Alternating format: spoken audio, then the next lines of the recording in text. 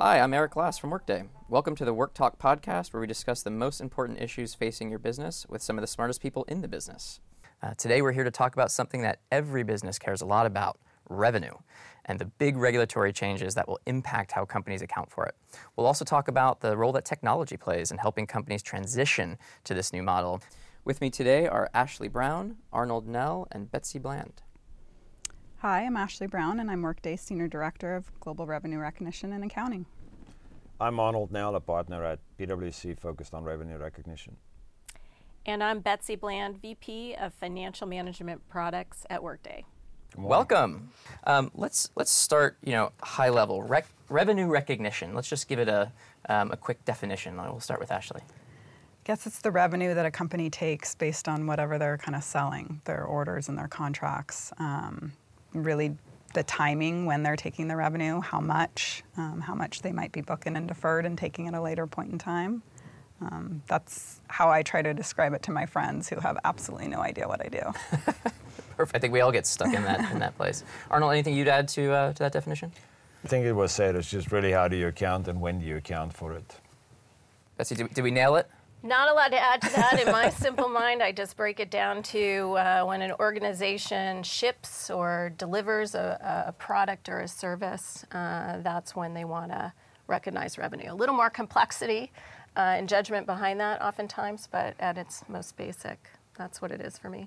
Well, let's dive right into a lot of changes coming down that are going to impact the way that companies recognize their revenue.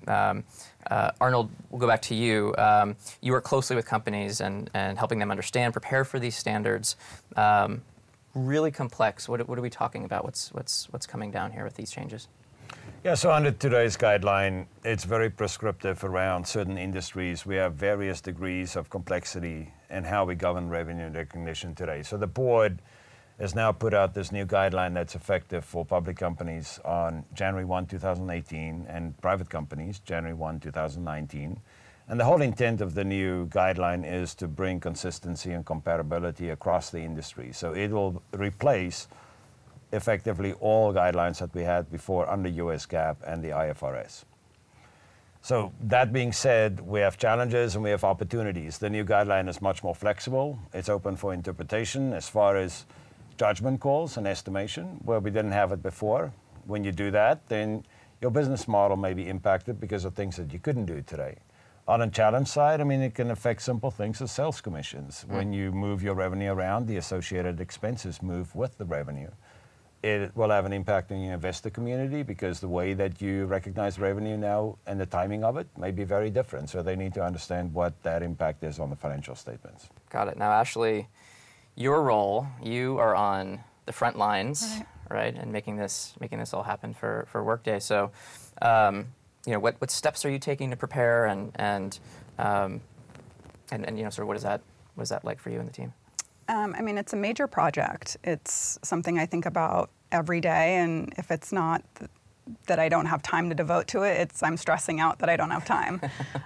So I try to get as much in that I can. It's a huge project plan. It's not just accounting, right? It's about how it's going to impact the entire business. That's a big priority of ours, is figuring out what is it going to mean to our numbers? How do we explain that to our executives, to our audit committee, to our investors? What are some of the key metrics that we need to start focusing and reporting on now that will be comparable post-adoption?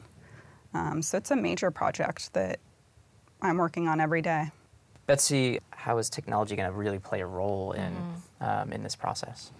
Yeah, I think this is an opportunity, right, to evaluate your current systems and really determine if they're the right systems for you, both now and going forward into the future. And I think the key word for me is change, right? And legacy systems just have not kept up with the pace of change when it comes to revenue recognition, right? And the changing rules and guidelines that have already occurred, but that are also going to occur here over the next couple of years. And so what that's done is forced finance organizations out of the system into Excel. Excel is pretty common when it comes to revenue recognition, but it's not the optimal place to be managing your revenue. And so I think systems that are flexible, that are configurable, that you can enable you to sort of define your revenue recognition rules today into the future and get you back into your core financial system of record is the more really optimal way to go. And actually, I mean, you're working in a cloud environment, so anything that you would sort of add, or just what that experience has been like for you? Yeah, I mean, having worked, at a company that did on-prem stuff, I think it's much more dynamic here. It's much more flexible. It feels like there's so many things that are happening in the cloud kind of on a weekly, monthly, quarterly basis that maybe doesn't exist. Every 4 or 5 years you get an overhaul on an ERP system. So it's much more dynamic, and the engagement with development is a nice, surprise to me coming here, that I get to have feedback into kind of where our product's headed because of these new rules. Well, let's change gears for a moment. Can't miss an opportunity. We've got these financial experts, so we're going to play a little game. You better recognize that revenue. Okay, so I have countries and their corresponding currencies. I will give you the country, and you will try to name the currency. Everybody's a winner here. Okay, so Thailand. The baht. The baht. Betsy's coming out strong. South Africa. The rand. You have to get that one right. Nailed it. Yeah, I mean, that's one that was sort of, I don't want to say it was put in there for you. That was a softball. Yeah. This one might be tricky. I don't know. Poland. The Starts with a zloty. Yes, the zloty. That one's tricky. And last, how about Japan? The yen. Yeah. Yes to the yen. Now here on Work Talk, everybody's a winner. So we have for you these fantastic, flexible, agile Workday calculators. There's one. All the currencies are All of the currencies codified in here. Codified. All right. You need little else. You think of advice, right? So we've talked about this is complicated. There's a lot to it. Big projects. How do we fit it in? So what advice would you give companies that are really starting to embark on this? Maybe we'll start with Arnold for this. Yeah, I mean, there is a structured approach that they need to go through from now, if you're a public company, for the next 21 months. I mean, we typically recommend assess where you are, what the impact of the guideline would be on your current processes, people, and technology. Understand the contracts and your revenue obligations that you have in place.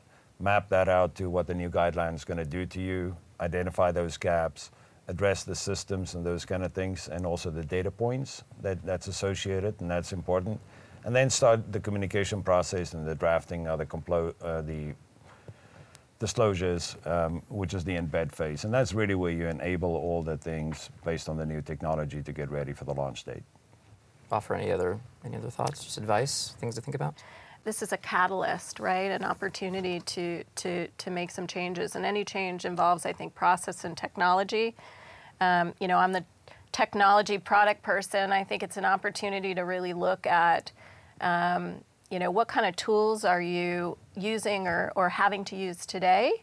And are there better options out there? And I think the key is around, for us, of course, how do you find a tool that is adaptable, flexible, configurable to change so that you can model your revenue recognition rules today, but also have a system that's adaptable as these new changes, move into place.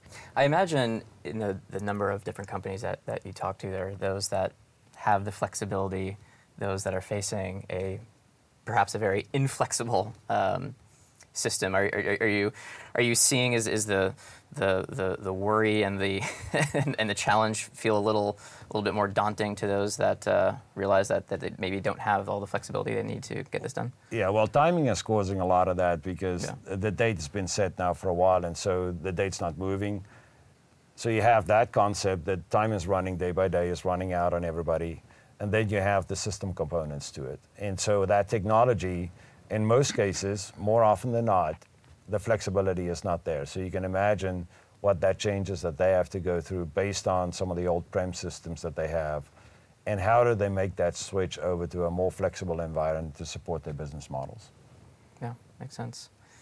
Ashley, this is actually advice to yourself as well as everyone else facing this kind of thing. Yeah, I mean, the two things that come to mind is stop procrastinating, right? Because there is the standards out there.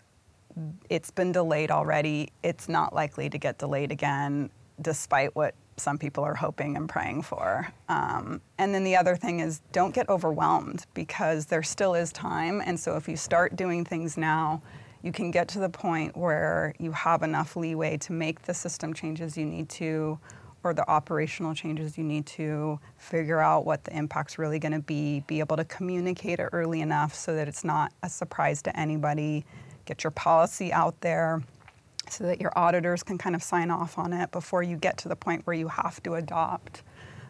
So it's one of those things, just you kind of have to jump in both feet and start working on it so that you're not pressed for time at the end. And this is not so much just an accounting exercise that we're going through. I mean, Right. The impact in the organization is far upstream as well as your back offices.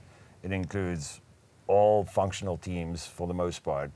So it's a big exercise you have to go through to stand up this, call it a project, and then start executing on it. But the timing is now to start thinking about it and start executing.